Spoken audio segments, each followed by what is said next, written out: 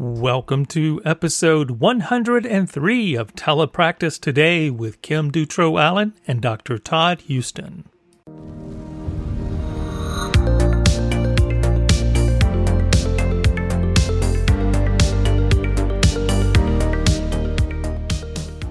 Welcome back to another episode. I wanted to give a quick tip that I have been looking into about creating rapport with online students and with their families too. And I did find a great study that some people have been doing.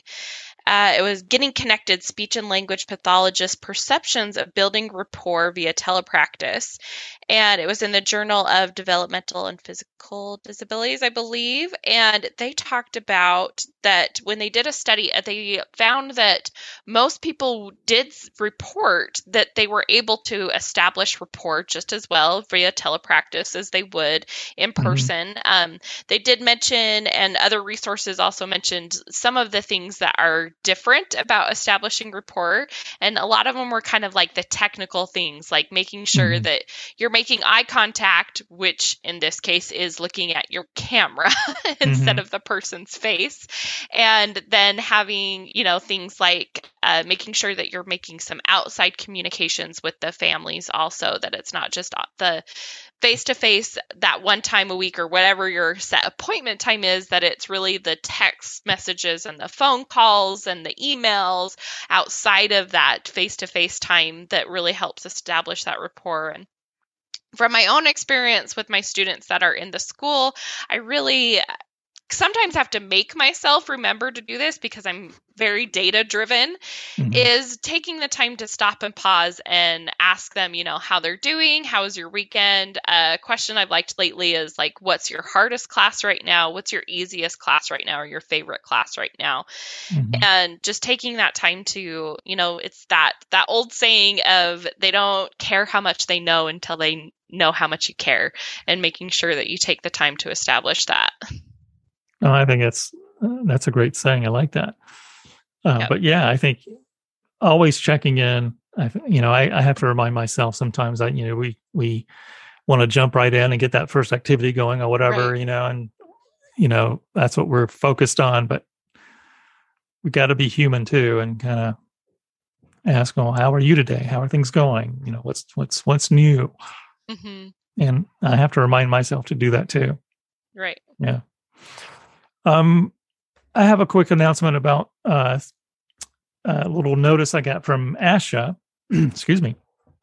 They have a new tele-assessment set of resources under the practice management and telepractice area on the website. But I saw a little blurb that came out of ASHA that they have some more materials there on tele-assessment. And I took a quick peek before we got on the episode tonight, and it looks pretty extensive. So I was very impressed with what they're doing. So if you have questions about tele-assessment, go to that ASHA page, and hopefully you can find your answers there. And so on the podcast tonight, we have Sarah Douglas, Dr. Douglas. She is a professor at Michigan State University, and she has the RAD Lab, which is Research in Autism and Developmental Disabilities. And so she does a lot of work looking at service delivery and coaching to those children that have additional medical needs and are using AAC. And she does a lot of work coaching para providers and parents, of course. So I'm excited to hear what she has to say.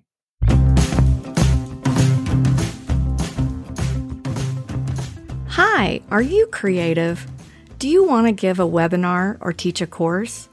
Maybe you're a writer. Do you want to create a blog? Maybe you have an idea for a podcast. Whatever your passion is, we at 3C Digital Media Network want you to be a content creator so we can bring your ideas to life. So, to get started, visit our website at 3cdigitalmedianetwork.com and sign up to be a content creator. We look forward to seeing your passions come to life on our platform. So, Sarah, welcome to the podcast. Can you introduce yourself, please? Sure. My name is Sarah Douglas, and I'm an associate professor at Michigan State University, where I do research related to telepractice. And I read your bio, and I see way before you became a professor, you were a special education teacher. Is that right? Yeah, actually, I started out in the classroom, special education, teaching children with more complex communication needs. And that really got me interested in the best ways to reach this population, both educationally, but also in other settings. Mm-hmm. And so kind of naturally, because it's a population that you don't really have access to very easily, telepractice was a great approach for me to use, both to reach people for training purposes, but also to allow intervention to get to the homes and the schools of those who need it the most. Right. And so just sort of staying on that for a moment, what led you to special ed? Did you have some other experiences? Initially I wanted to be a doctor, which I chuckle about now because I am a doctor, but not the doctor I thought I wanted to be. And I was really just kind of led towards a career that was going to be maybe a better match for being a mother. Mm-hmm. And so when I thought about that, I really was interested in a number of different careers. I guess I should back up too. I also did not enjoy biology very much. So it was clear if I didn't enjoy my second class of biology, probably becoming a medical doctor was not the choice for me. And so I kind of was led back to experiences that I'd had earlier in life with, with children with disabilities and how much I enjoyed those experiences. I actually attended a school in my youth, most of the schools at that time. So this is like the 80s. Most of the children with more significant disabilities were housed in portables or in separate schools. Mm-hmm. This is kind of, when mainstreaming started to happen, but depending on how the school was structured, it wasn't happening as much in some schools. And I attended a brand new school that had just been built, and they put all of the special education classrooms in the center of the school. So it was right by the library. Wow. And every time we walked to different places in the school, we walked by these classrooms. And there was a really forward-thinking teacher, and she included all of her students in our classrooms at least a portion of the day. Did not matter, what level they were at, where their skills were, even the challenging behaviors that they had. She worked to have them present. And at that point in time, I was living in Arizona, in the Phoenix area. Mm-hmm. And as you can imagine, recess gets very hot there. So the choices for recess were you could go outside and get super sweaty. You could go to the library and be quiet and just read. Or this teacher gave the option for us to come and spend time in the classroom with her and the students. And so we engaged in activities like playing games and using their augmentative and alternative communication systems, cooking activities. Little did I know I was actually learning how to model AAC for some of the children that I was the same age peer for. So that was a very clear excellent choice for me as a child.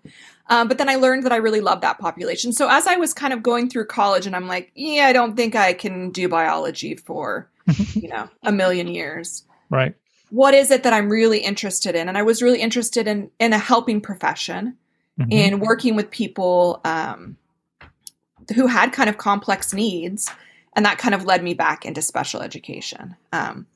I do kind of laugh about it a lot now, though, because my husband kept asking me, are you sure you want to be a teacher? Are you sure? Because he came from a family of teachers and he knew what the profession was like. And it's very challenging. And the day in, the day out is really tiring. And I'm like, I'm sure this is what I want to do. But I think he was sort of excited to see that I eventually decided to become a professor. Because it's a lot of emotion, especially when you're working with that population. I had students who had very significant medical needs and would sometimes be hospitalized for long periods of time. I had more than one student who passed away. So it was just emotionally stressful. And I think others who work with this population can kind of relate to that. And anyone who's in teaching right now, I really, as I reflect on my time in the classroom, I just think, wow, what teachers are doing right now is just incredible. It is a heavy lift. And Mhm. I just applaud any of them that are able to stick it out, because it's a lot. It certainly is, and with everything that's happened with COVID being, one layer, and then unfortunately with some of the politics that are happening, the sort of cultural wars and teachers being sort of caught in all of that too. It's just, they can't catch a break, it seems. All this stuff is, just keeps hitting them and getting blamed. So I'm just curious, have you ever talked to that innovative teacher and let her know what profound effect that, you being allowed to go in and when I first went into the classroom, she did know that I was becoming a teacher. So she actually served as my very first practicum placement, because I had to self-select it. At that time, I was at a community college doing my first kind of prerequisites. So it wasn't a formal sort of situation, but I was able to connect with her. And so she knew the profession that I went into. And I think my mom, because my mom still lived in that community for many years, ran into her a couple times and kind of told her where I'd ended up. And at that point, she had retired. But yeah, I think she knows the impact that she had. But more importantly, I think it wasn't just an impact on me. It was a huge impact on those children as well. Sure. She really made a huge difference in their lives. And I remember just like the situation that she set up made it so that I had, I attended their birthday parties. And I can just tell you, like, even as a child, I recognized that was a really big deal for those parents. I think it was a big deal for the children too, right? They were excited to see a friend from school. But it was a much bigger deal for their parents to sort of feel like, wow, like they have friends. They have people that want to come and celebrate, their birthday. And that was something that maybe they hadn't experienced before. So, yeah. So those early experiences have very much influenced where I've decided to go in my career and the things I've decided to study, I guess. Yeah. My husband teaches at a high school, and he does the videoing for a lot of the sports. And this last week they did a special needs baseball game, and they had the softball team and the baseball team, and they each were assigned to a special needs adult or student or child that was there. And it was just neat to see these big, tough baseball players, kids on the baseball team, just being so kind and caring to the students around them. And it just, like you said, it goes both ways, that it benefits both populations. Yeah. I mean, definitely those kinds of experiences were very enriching for me. And even as I went through college and even in the summers, actually, with that particular teacher, the students would have extended school year. I just thought it was called summer school at that point in my life. I didn't know anything about those specialized kind of programs. And the teacher invited my brother and I to come and be peer models for the children during summer school, because there's no option for that, right? There's no other children going to school at ESY except for those who have pretty significant needs. And I thought it was fantastic, because I came from a family with 7 children. My mom would drop us off in the morning and she'd pick us up in the afternoon, and that school fed us breakfast and lunch. And I thought cafeteria food was fantastic, because again, I came from a big family, and it was like, woohoo, we always have to make our lunches. And I just thought it was the greatest thing ever. I didn't really realize I thought it was like a bonus for me. I had no clue that I was actually supporting and helping the students who were there. So, I think those early experiences definitely shaped me and kind of planted that seed in my mind of a career path that I probably wouldn't have considered without that. I think also I grew up in a church community that was very inclusive of people with different types of disabilities. We had one young man in my congregation who was a year or two older than me. And he had been hit by a car when he was younger by a drunk driver, and was paralyzed from the neck down. And when it came time for him to participate in different activities at the church, they actually remodeled the church so that it was accessible to him. I didn't think that was weird at the time.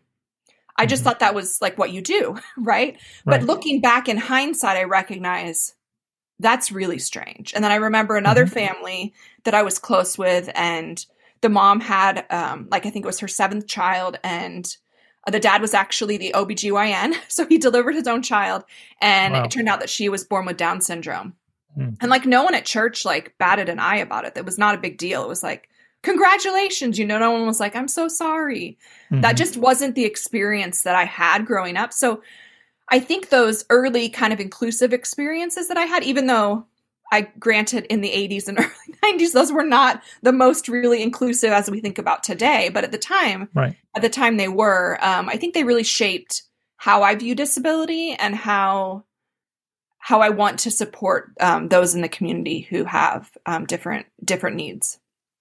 Sure. So we'll keep going down this memory lane here, the timeline. And so you go back to school, you become a teacher.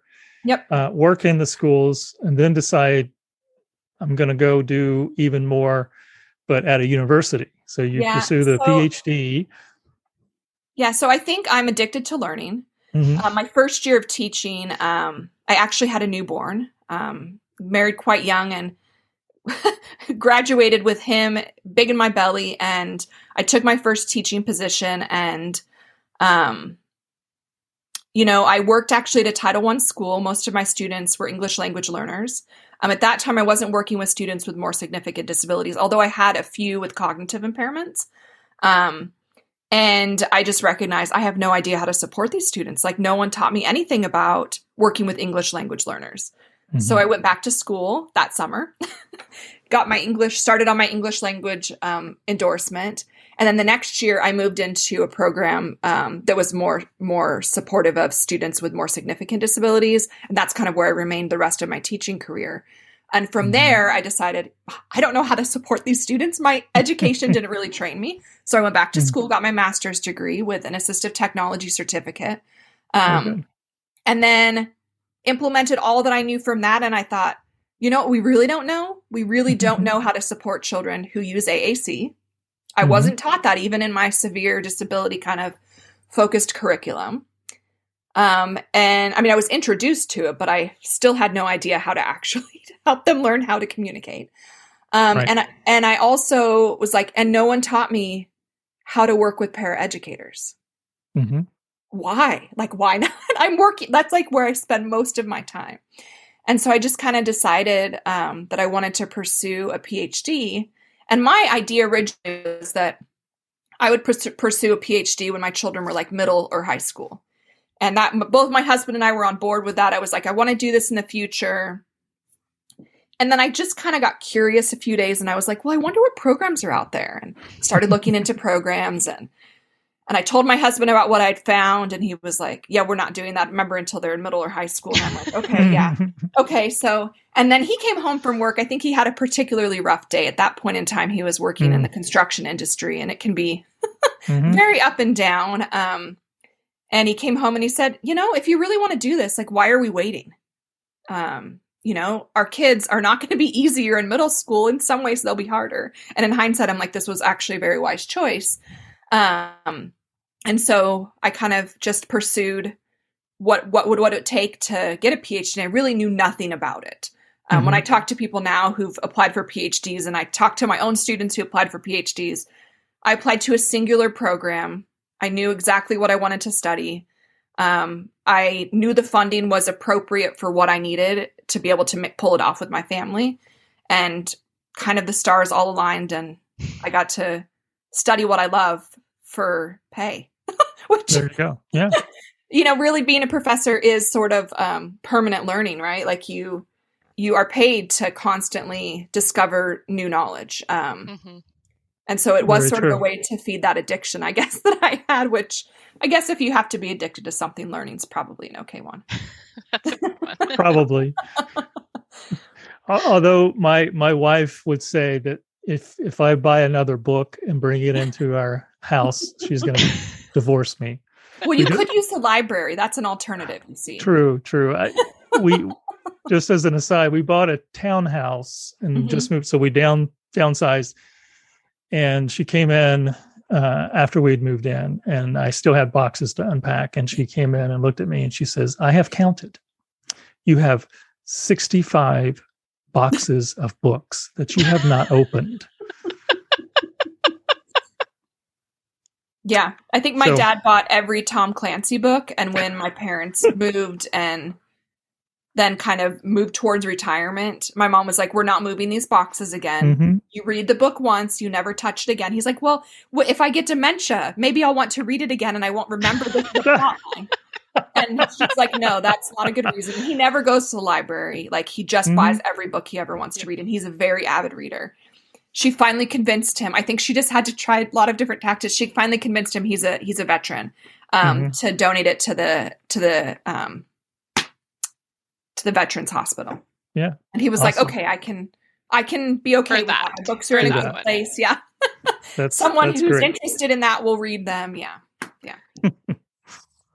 Well, so you get the PhD and you land at Michigan State. Yeah. And so where did I know the interest in working with these children. Yeah. Where did the interest in telepractice come? So in my dissertation work, I was really wanting to provide a training format for paraeducators, so that they could learn how to best support children with complex communication needs. So we call these programs communication partner training, for those who aren't really that familiar with AAC. I wanted to create a format that was going to be accessible to people in various locations, because I know that lots of places don't have, for example, an assistive technology specialist or a speech language pathologist who has expertise in AAC. How are we going to get the knowledge to those who need it if it's not kind of available virtually? So I did kind of the first steps in my dissertation. The training itself was provided online, but all of my data collection and kind of work was in the classroom still, videotaping in the classrooms. That's kind of the first sort of piece of it. Like, I want this to be available in a format that anyone can get access to. And I recognize online isn't perfect, but across the US, for most people, they can get access, especially if they work at a school, because they all have internet access. And so kind of from there, it morphed into other things. Now we're, starting to do data collection in homes, because I ended up, even though my background's in special education, I ended up in a department that focuses on human development and family studies. And I'm doing kind of the disability work in that department. But I started to recognize, wow, we should be exploring all the different environments, not just educational ones. And I was in a department that would be very supportive of that. Whereas a special education department may or may not be interested in me doing work in homes. So we started doing data collection in homes. And honestly, some of it was just kind of like, it can be a little bit of a logistical nightmare to travel around to different houses for these 10, 15-minute visits, right? Yep. We're just collecting data. Like, we're trying to see how they interact. And so we started to explore, like, what are other options? And it was like, well, I don't think we can do it. At that time, Zoom was not nearly as good as it is now. Right. But we started started to get those itchings inside of us to be like, there's got to be a better way to make this happen that works for the family and us. Because also, anytime you go into a family's home, they feel like this urge to, like, clean up for you, regardless of what you say. And I want to make this as simple as possible for them. I don't want to make them put any extra effort into this process. And so I started collaborating with Hedda Meaden, and she does a lot of work that's also telepractice related with a similar kind of population. And we collaborated on a project that was around early intervention. And so I started hearing a little bit more about telepractice approaches, and learning also that they don't always have to be, via video, for example. Like, sometimes it's just a phone call or a text. And she is really interested in coaching. And I was also very interested in coaching. And we talked about remote options. So some of our research projects sort of naturally gathered some information about that, even though it wasn't necessarily the main focus of our research. So fast forward, we're doing a project with a family, an aided language modeling training. We're teaching a whole family how to do this, and it was just, like, not going to be feasible to come into that home every time one of those people needed to be part of the study. It was one thing, like, if a parent's in a project and we're just doing it with the parent, we're going to come, like, once or twice a week. But when it's the whole family, it's like, oh, hey, can we just move in? Like, that was not really going to be feasible. And so at that point in time, Zoom was definitely becoming a little bit more feasible. And we did that. And there definitely were parts that weren't perfect. We had to ask the parent, like, what did you just say there? We couldn't hear you. it was a little more invasive than we wanted it to be at that time. And then the next project after that, we also did an aided language modeling project. This time we trained mom to then train the other family members. So the first one, we're training each of the family members. This one, it's more of a cascading model where we train the mom to learn how to then train the family members. And that one we also did via telepractice. The technology was just getting better. We learned a few tricks like, hey, maybe going to a quiet room in the house where there's not a million other people, turning off TVs, things of that nature to make our data collection easier. And we literally just barely start that project. And then the pandemic hits everything.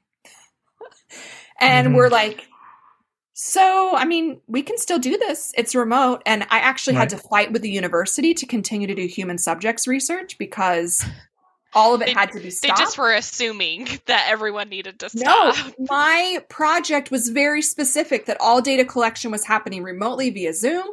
We were very specific that we were only dropping off materials and picking them up. That still became a nightmare. They're like, well, we can't let you keep going because when you picked up the things at the end, I'm like, they can leave them on the doorstep and close the door, and then we can get them and we can Clorox wipe them when we get them. Right. Like, this is not difficult. Yeah. I had to write, I think I probably spent about 10 to 15 hours just justifying that project continuing. One, because, sometimes deans just need to be told, what you're thinking is not accurate.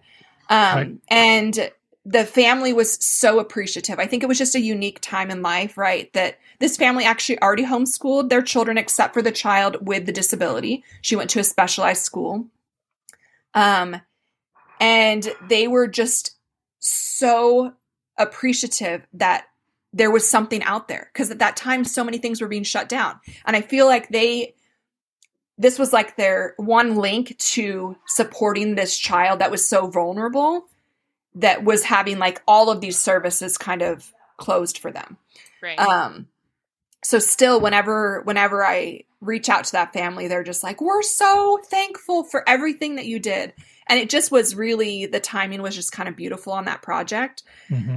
And since then, I previously was doing a lot of work in schools as well, but most of that we'd still go into the schools. We felt like we had less attrition when we're like physically face to face with them, or able to like, bring them a coffee in the morning some days when it looked like this week was really going to blow them up. And we had to sort of shift out of necessity to telepractice. Once schools reopened, there was no option to have anyone outside of schools. Even parents, I'm still not allowed in my daughter's school, except for like open house kind of events. If I drop her off, they pick her up at the door. I don't ever get to walk inside. And it's definitely that same way in most schools for anyone outside, right? If parents can't come in, certainly they're not just letting researchers come and hang out. So the telepractice approach was really the only way and since everything else was already happening online, all of our trainings are online, there was really no reason that we couldn't shift everything else to being online. So we've been doing that, and logistically, like I do think we lose some of that human connection with the teachers that we're participating with. I think they feel more disconnected from us. They reach out for reassurance more than they did when we were in schools, because I think they could get that reassurance naturally from us. And but it's been a way for us to continue to do research for this population, whereas we wouldn't really be able to in any other way. Yeah. And so the research that you're doing is housed in the RAD, correct? Yes, in the RAD lab. Yeah. In the RAD lab. Yeah, I really like acronyms. They help me remember things. And I remember when I was trying to come up with a name for my lab, that was something I hadn't considered. It's not really as common in special education as it is, in some of the sciences. He's a little dog and he thinks he owns the world. So I understand. And so when I was trying to come up with names, I told my family all of the different things that I wanted my lab to sort of represent, and gave them, I said, I want it to be about research. I want it to have disability in it, developmental disability, maybe autism. And my daughter was like, playing with it. And this time I think she was, 8 or something. She wasn't very old. And she said, well, you could just call it the RAD lab, research in autism and developmental disability. And I was like, that is genius. So it was sort of a team effort. But I think, it is catchy. It's something people remember. And I think ultimately the slogan is more valuable really than the actual name of our lab, which is supporting children with disabilities, their families, and their educational teams. And I really think about that really starting with the child. Like ultimately everything we do, we want to support the child. Right. The family is like their longest term kind of partner in life. And then their educational teams are really critical as well. But I do think of it kind of in that sequential fashion. And even when we're doing work in schools, we still connect with families and kind of get their input about what we've done. If they think it's made a difference, kind of social validity measures, but also finding out from them kind of what is important. And if I were just to do work in schools, I still think I would be asking families what they think about the work that we're doing. But I think really where I've landed at Michigan State University is such a beautiful place to be able to do that work and still really involve the families and help support them as well. I mean, they're doing a lot of the hard lifting, both figuratively and literally sometimes for this population. And so I want to do whatever I can to kind of make their burdens lighter. So talk about some of the research and the outcomes that you're seeing and maybe describe how those services are delivered as you're collecting data. Yeah. So one of the projects that I mentioned and alluded to is a project that I have federal funding from the U.S. Department of Education. And we created a training program for paraeducators with training and coaching support also coming from the teacher. So both the para and the teacher are getting trained, but really the implementer is that paraeducator with the child. And all of the training is available online. They take the training. Because of our design, we do a lot of data collection before they do training, during training, during coaching, and then after they're done with training. But ultimately, what we're seeing is that paraeducators are providing better opportunities for children to communicate, more opportunities. They're waiting longer for the children to communicate. A lot of times they like to fill the space, which I understand because I'm quite talkative. It's hard to be quiet sometimes, especially when a child has a difficult time communicating. That awkward silence that occurs is difficult. Right.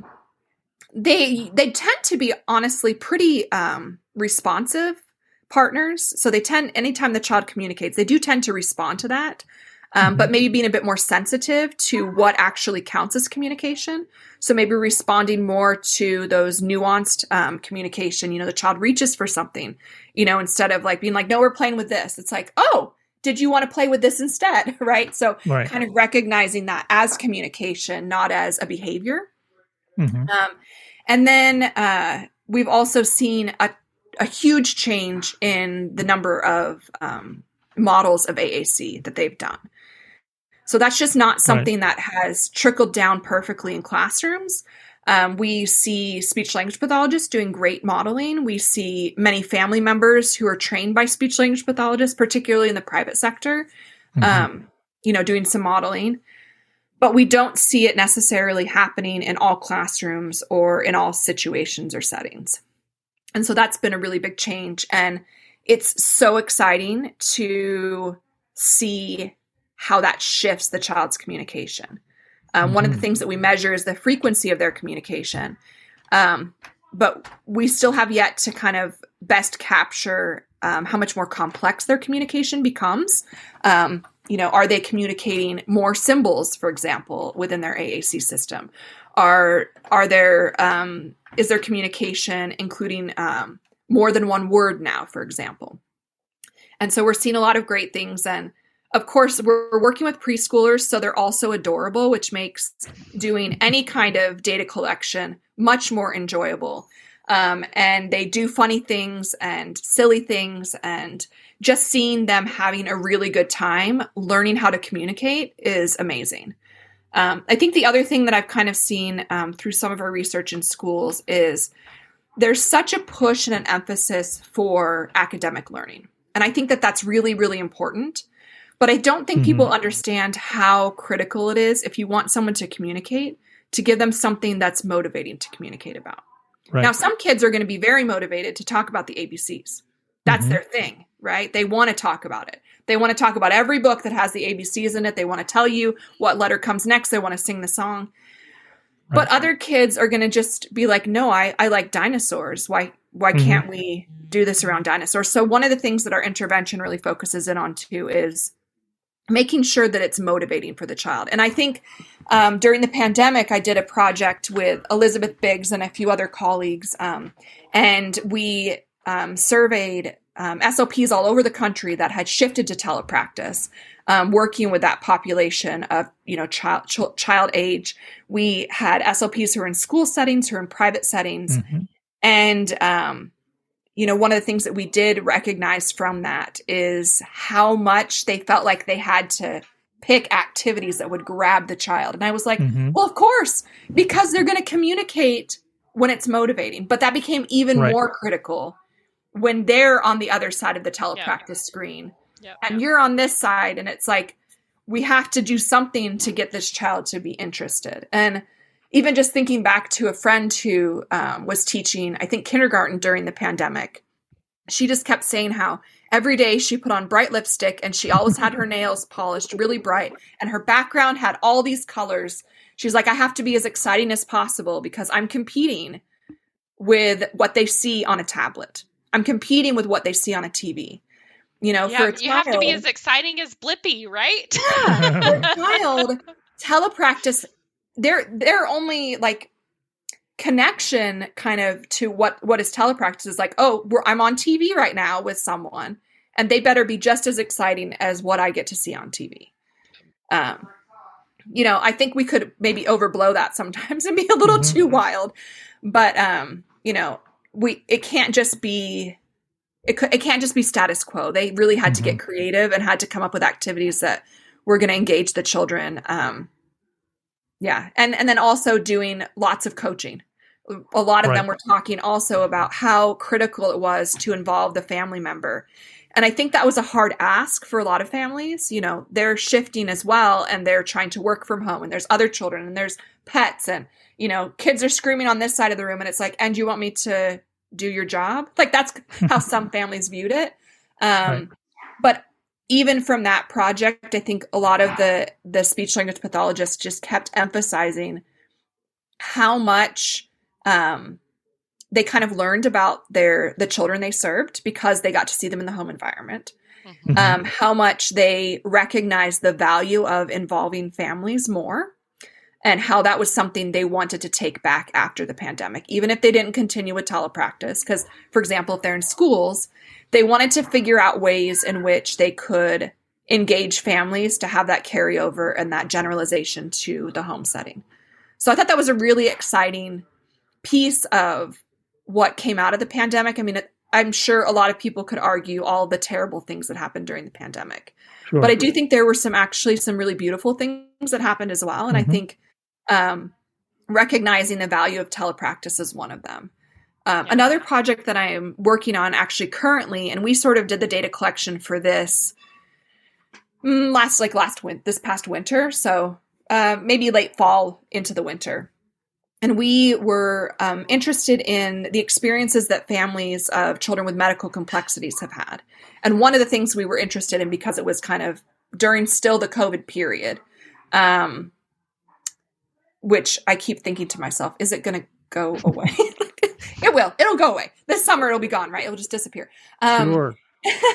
But we were really interested, to find out like what did it look like? How did your care shift for your child during COVID? And one of the things that pretty universally we've learned from that study, which was both surveys and interviews with families, is how valuable telepractice was to them, which I was not expecting. I was thinking, man, these are children with really complex needs. But I think what I wasn't thinking about is how amazing these caregivers are. They know their kid inside out. They know if their kid has an infection because of the way that they start whining, or, nope, they usually laugh and they haven't laughed in 2 days, or they're sleeping more. And a lot of them just said, we spend so much time traveling to appointments. And to be able to do some appointments that are just kind of like that 3-month check. Okay, tell me what's weird. Does the medication seem to be working? Where they physically don't really need to have hands on the child.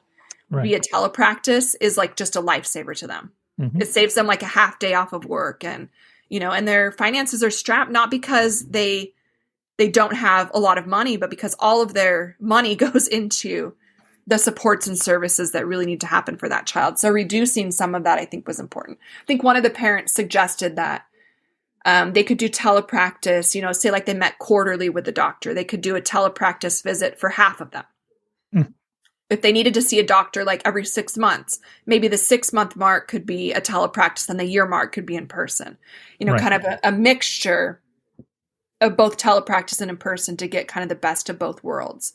Yeah. And of course, if their child has like an acute need, they would just go to the hospital, right? But telepractice had kind of a nice space there. And I know even for myself, I never really considered telepractice as an option for care for my own children or myself. But during the pandemic, my daughter got a weird rash on her stomach, and I was pretty sure that it was XYZ, right? And I was like, I don't even think we can get into the doctor. It was still like when everything was pretty much shut down, like you had to be having an active heart attack for anyone to see you. And my insurance had said, hey, you can do telepractice visits for free, like no copay. And I'm like, well, we're going to try that. Cause otherwise she's going to get this rash. It's going to just be worse and worse and worse. And, I'm going to be searching Google and going down a rabbit hole and probably treating her incorrectly. Right.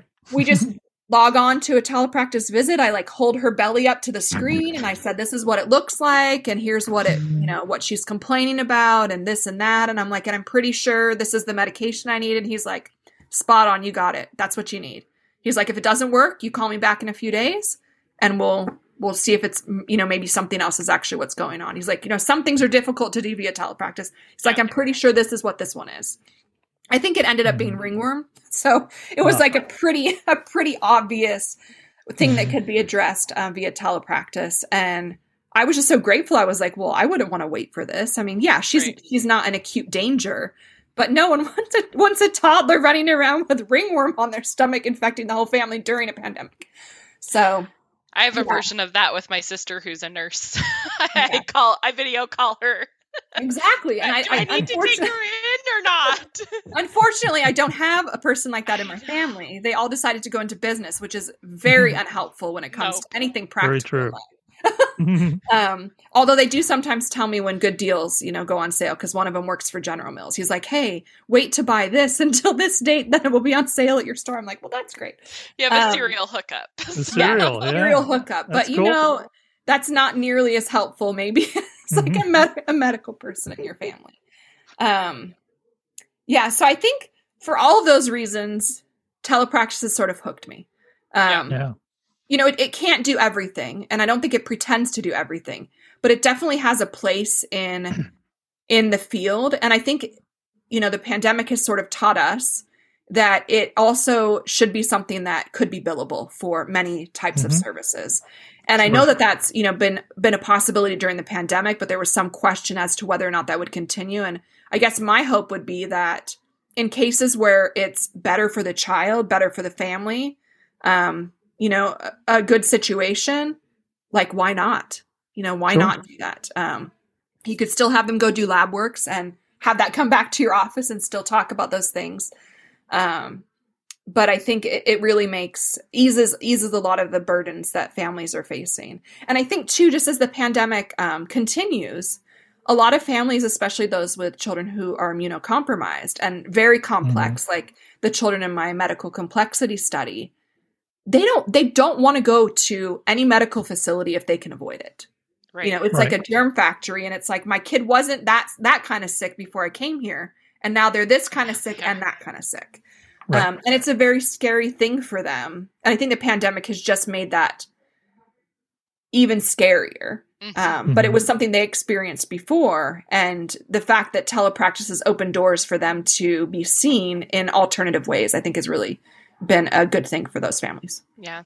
And something that you talked about too that I think is an underutilized area of telepractice is training other professionals and collaborating with other professionals. I think we always just think of the client or the student being like our end user or end consumer of it. But I think, it's the whole like teaching a man to fish versus giving him a fish. If we just help that child, that's all we help is that child, and they have to keep coming back to us if we have an area of expertise. But by training those paraprofessionals and I've worked in schools, and my husband works in schools. I have a sister-in-law living with us that works in schools, and the level of experience with a paraprofessional varies so much.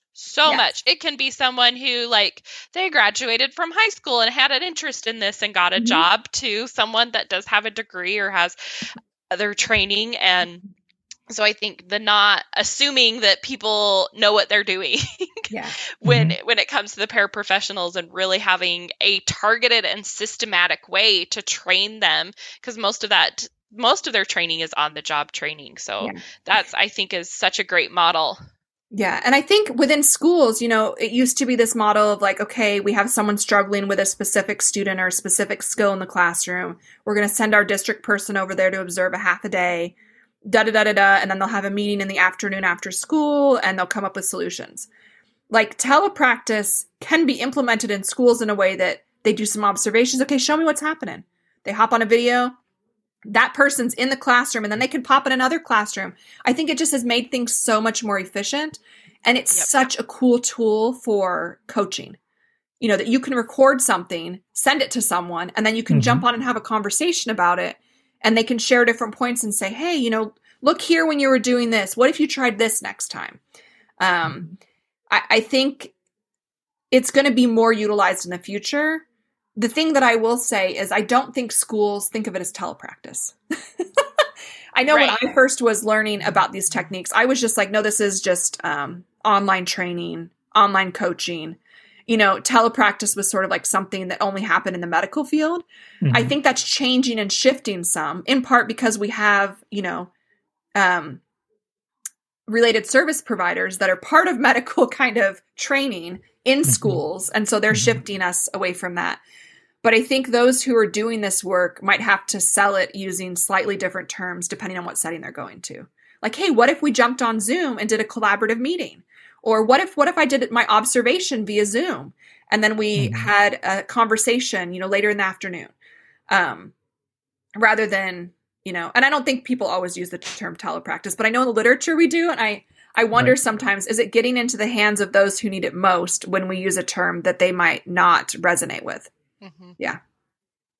And that's, we're both speech language pathologists, and so telepractice is sort of the term that we use. But I think that's one of the challenges right now, is that there's so many different terms used to describe what that is. Yeah. Delivering those services using telecommunication technology. Yeah. And I think it ends up being a little confusing to the consumer sometimes of what it is. So, and I know a lot of, before a lot of people were using the term telehealth. I do like telepractice better. I think, it expands what you think of when you hear that term. Whereas telehealth for sure makes me just think of when I need to talk to the doctor, maybe a nutritionist, maybe a health coach, but not educationally. I think too with the pandemic, because so many schools were just delivering services online, whether that was a good thing or not for some children is still debatable. But I think, perhaps using the terminology that they use, like online learning or, Zoom class, or I don't know, whatever terms they were using might help them recognize the benefits of it. But for certain, I think telepractice is completely useful when we're talking about adult populations. Once we're starting to talk about trying to engage a child that's 3 years old on a screen, it gets challenging unless you use that coaching model. Right. You're coaching the family member.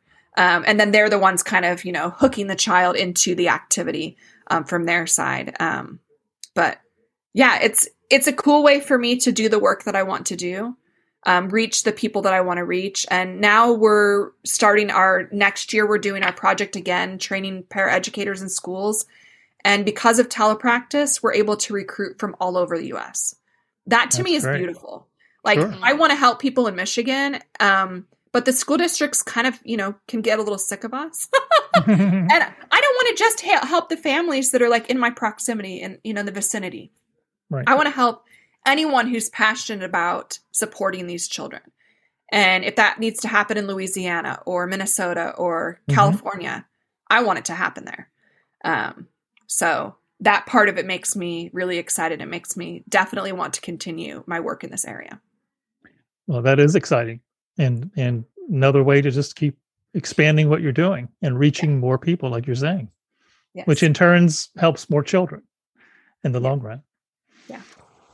Well, Sarah, I think it's time. We want to be cognizant of your time and not be too stingy with your time. And so this is the most important time of the podcast. I need you to choose A, B, or C. Oh, I just pick one? You don't tell me what they're for? We have some questions for you. Oh. This is called our moment of Zen. How about C? Ooh, the C list. Yeah. Okay. Okay. So this is our version of the Proust questionnaire. Okay. Okay. And you may have kind of answered some of these already, but we can hit on them again. Where did you grow up and how did that affect who you became? I grew up in the Phoenix area, and I would say it totally affected me because I ended up not wanting to go to recess, hung out with children with disabilities, learned about AAC, got excited about this field in general in kind of a very non-threatening way, and became really comfortable with children of all abilities. So, yeah, I don't know if I would have grown up somewhere else. Maybe it would have been too cold and I still would have wanted to go inside. So that's what I was going to say. And then you moved somewhere that actually has winter. Yeah. That's right. Yeah. So, yeah.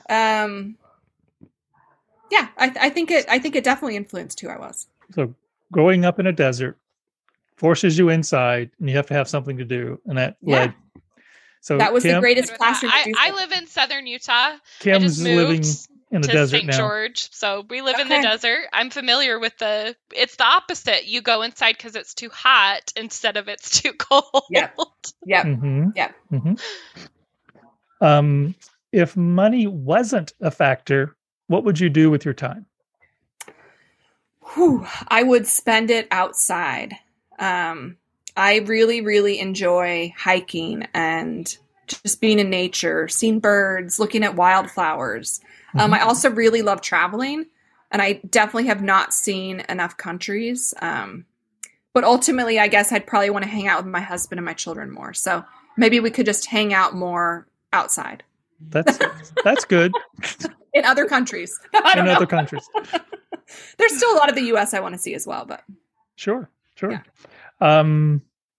What was the last thing you searched for on Google? probably that's a good question. Probably a term I read. I think it was actually I was coding an interview and someone gave me the name of their child's disability.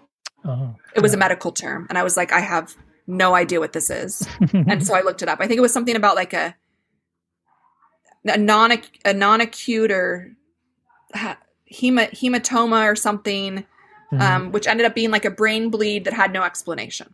But like the whole term I think was like 4 words long, and I'm like, I kind of think I know what this means, but I also don't know, and I need to find it out. So yeah, I look up a lot of medical terms.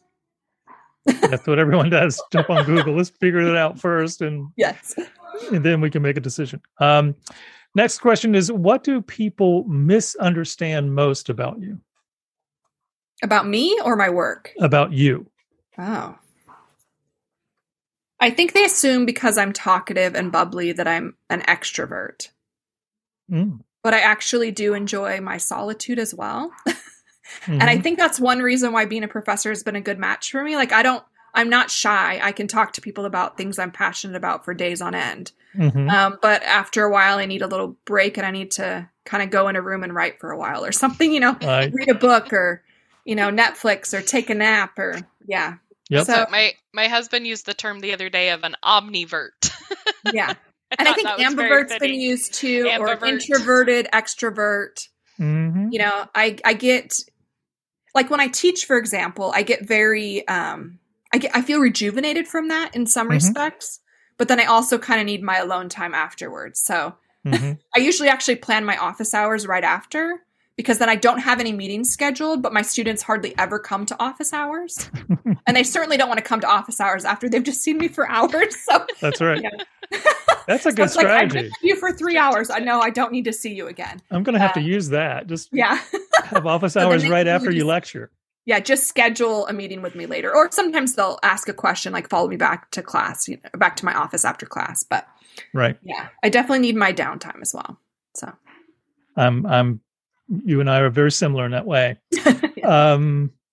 What is a common myth about your job? That's a great question. What's a common myth about my job? Or common myth about I guess, you know, for some people, they might think that being a professor feels very prestigious. But there's a lot of self-doubt that goes into it. I think people who are in the field definitely know that. You know, there's a lot of like, I don't really think I can hack this. I'm not sure if I can cut it out, you know, do what's expected of me, what people are saying of me.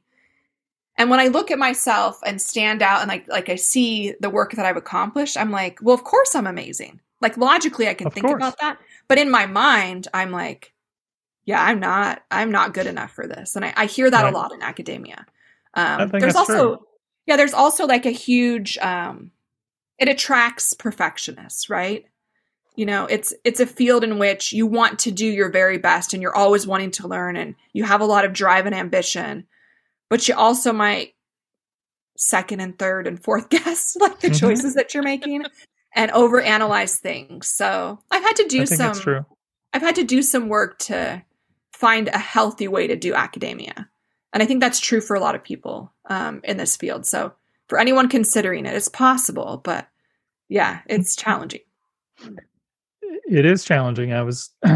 We were mentioning the other day on another episode that the U.S. Department of Labor just past couple of months, because a colleague was telling me about it, listed the least stressful jobs, and professor was number one. As the least stressful? Least stressful.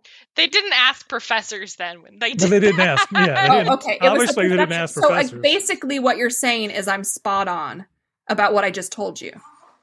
Everyone thinks that's super easy and laid back. Yes. They think it's But I think that's the trick of it, right? Like we get to decide our destiny in the field, but there's all these pressures for tenure and to get grants and to produce really high impact research. But that pressure kind of comes externally, but then it like gets internalized to you, and you're like, if I don't do all of this, like 400%, like I'm not really good enough to be in this field. Right. And I think also like different, you know, everyone is sort of has a different makeup of their life outside of academia. Right. And some are perfectly happy devoting all of their time and energy into their job. But that's not the reality for others. Like, you know, I have a family. I am a mother. I am a wife. I want to do really great research, but I also don't want that to be the only thing that defines me, because it isn't. Sure. So. You got it. That whole work-life balance we've been talking about, you know. Yeah, and it changes. Your life changes so much, like especially when you have children. That work-life balance is something you're always tweaking. That what worked when they were toddlers or early elementary does not work when they're in high school, for example. You know, I find myself spending way too much time now in life ferrying my children different places. And I'm like, I'm losing my mind. I am not being productive. I'm just driving people places. And so constantly like, you know, figuring out how to do that well. So it's like, okay, which task can I do in between drop-offs where I have 30 minutes in the car? Or is that the time where I spend like doing something for myself to feed my own soul, you know? Right. So yeah, it's a creative big balance you got to figure out. And it's like you're saying, it's always changing and adapting. Yes. Let's see. What challenge in life shaped you the most?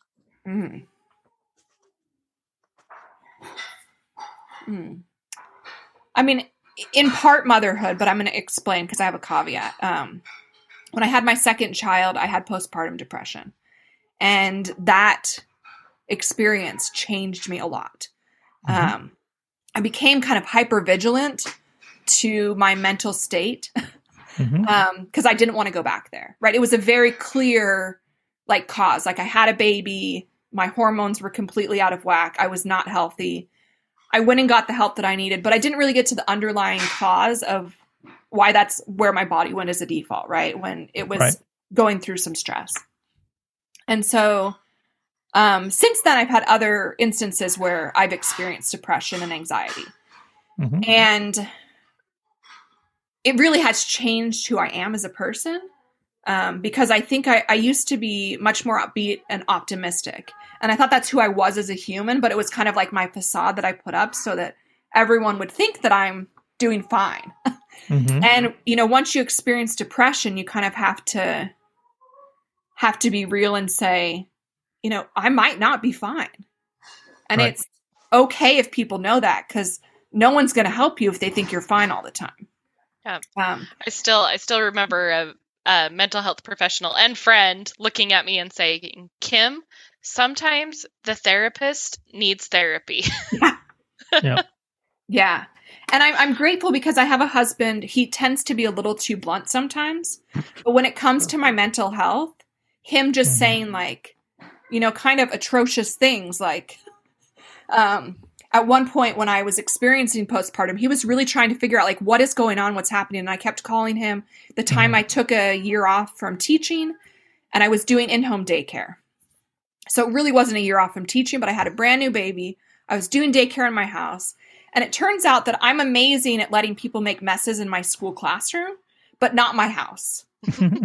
And it was very stressful for me. And then I was experiencing depression. And he just kind of asked me, are you like that mom that drowned her kids? And I was like, I mean, I know you're he is the biggest jerk ever. I can't believe he would say that, right? In hindsight. That's going to the extreme, right? Yes. And I honestly, at the time, I just said, I don't know. And that's when I knew. He asked a question that I should absolutely be able to say 100%. Well, of course not. And today I can say that, right? But at that moment in time, I was like, honestly, I don't know. I hope not. But I was in a bad place and I didn't know if I was going to be healthy again. I couldn't picture that in my life. So I'm grateful that I have a partner that, is able to be super blunt about my mental health when he needs to be and get straight answers from me. Knowing that if he asks that horrible question, that any pause is okay, we need to get some help right now. So, and I guess, that process also led me to, really great mental health professionals who I've then experienced telepractice with, since that time, who've helped me kind of find a better balance in life. I think it gives you more empathy for what we see parents go through too. Yeah. That, we work a lot with parents and coaching them to how to interact with your kids. And there's lots of things that are going on behind the doors that nobody sees, and being able to be empathetic with that with families, I think it's definitely given me a lot more drive to figure out ways to find better solutions for families who have children with really complex needs, who are really caring for them all the time. Right. That 2 hours of respite is not sufficient. They will burn and that child is not going to be okay if they're not okay. Yeah. Right. All parents need to be kind of mentally healthy to do a good job, but it is so much more critical for a parent who is literally spending all of their time giving to that child. So yeah, so it's definitely, it's shaped some of the things I'm interested in, how I think about them. Yeah, that's probably a way longer answer than you were looking for. That's fine. Okay. That's good. Yeah. When are you most productive? When I lock myself in a room. I don't really lock myself in. There's not, just physically shutting the door. And bottle of wine. No.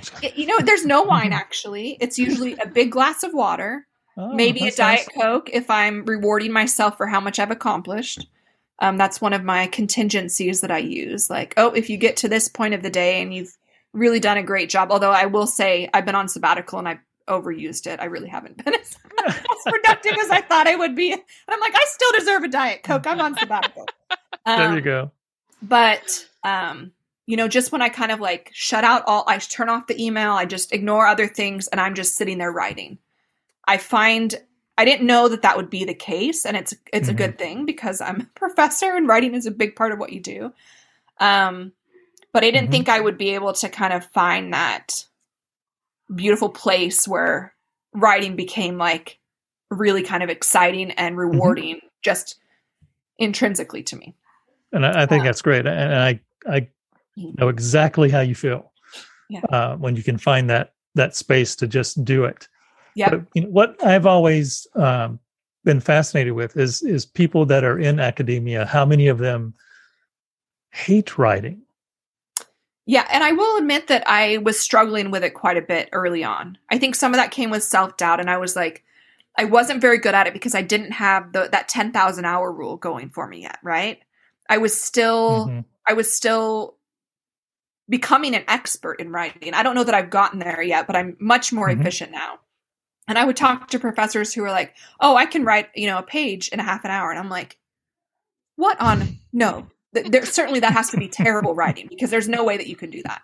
And I talked to other people, and I had a really fantastic mentor kind of early in my career who just really made me set goals, made me be accountable for the goals that I had set. For me, it was best to track how many hours I was spending writing. And that really helped me also think about like every hour I spend, I'm getting closer to that 10,000 hour rule, right? Like that I'm going to be an expert, that, I'm going to be the Michael Jordan of writing if I spend enough time doing it. That's right. And turns out that that's true. That to be a good writer, you have to write. And you can do some bad writing to lead to good writing, right? But even something, I would try different things like, I'm not feeling very motivated today. I'm really struggling to get into this. I'm going to start with editing the references in, something that I'm already working on. And then it would just kind of lead me into that behavior momentum would kind of lead me into being like, I can totally take this on now. Or I'd go through and it's like, okay, I have to edit this paper based on reviewer 2's feedback, and reviewer 2 always the nasty one, right? So you're like, really, reviewer 2?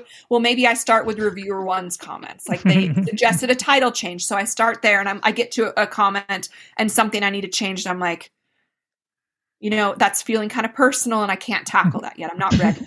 So I skip it and I move on to something else. And before I know it, I've been writing for 2 hours and I'm ready to tackle that super personal thing because it's been simmering in the back of my mind and I've been thinking about how I can approach it and how I can address it. Right. I think for me, like writing is, just like a time where I'm just with myself and my own thoughts and my own scholarly interests, and I'm able to enjoy my own company. So it's kind of fun when it works out and it feels good. But I definitely need to do more of it. It's been a little bit harder now that I have more students that I mentor. I was able to find more uninterrupted time previously. Like I would sometimes have a whole day. I'm like, I'm just going to do as much writing as I can. This is going to be great. And I get home and I'm in the best mood. And my husband's like, what happened? I wrote today all day long. And he's like, great. I'm glad you're happy. So yeah, I think that's something that is cool for me. Good. I know exactly where you're coming from. What's your favorite comfort food? Ooh, my favorite comfort food. I mean, do you have to pick one? No. I would say anything with sugar, preferably the combination of sugar, cream, or sugar, butter, and flour. So like ice cream, cakes, cookies. Gotcha. Any of those varieties. Sometimes we use food as a motivator. Like once we've done XYZ, we can have dessert. Or, like you finish your vegetables, you get dessert. I still like my mom ruined me. If she would have just never made that a rule, I wouldn't feel like I have to have dessert every time I eat vegetables. But yeah, definitely sugar. It's a bit of a problem, but Good. It's delicious. So it is delicious. My husband calls it my crack because it's as addictive as crack, not because, it is addictive. Because we condone doing drugs. Do you have a life motto or a favorite quote? Oh, that's a really good question. I would say for me, it's a particular quote from my faith, and it's lay aside the things of the world and seek for things of a better. So nice. I really like that one. Kind of when I'm getting caught up in my own mind and I'm, not feeling good about myself or whatever decisions I'm making, or not feeling like my path is going in the right direction. It's like, forget what the world tells you is success. Right. And just seek for things that are the best, like helping other people, loving on my children, doing good deeds and service for others. And that kind of helps me recenter. So. Very good. That's a good one. Last question. If heaven exists, what do you want to hear God say when you enter the pearly gates? Well done, thou good and faithful servant. That is definitely what I'd love to hear. So. Very nice. Yeah. Well, we don't think that's going to be a problem for you when you get there. We hope so.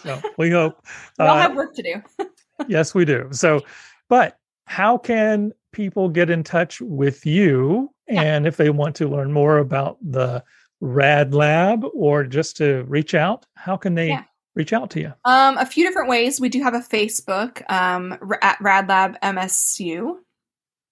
And I can send that to you so you don't have to jot all these down perfectly. They can also email me, sdouglas@msu.edu.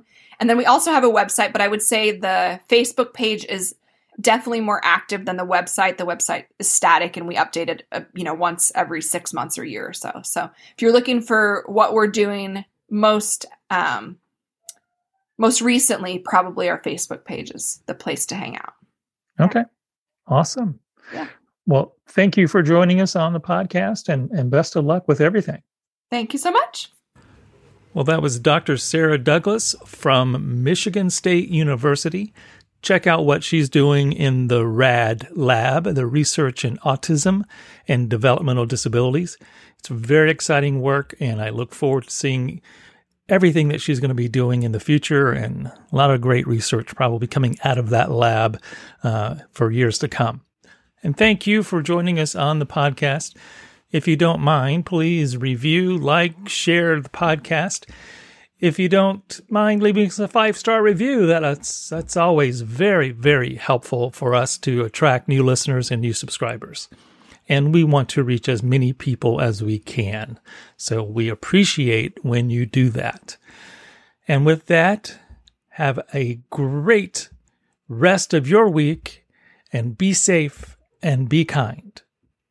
This has been a production of the 3C Digital Media Network.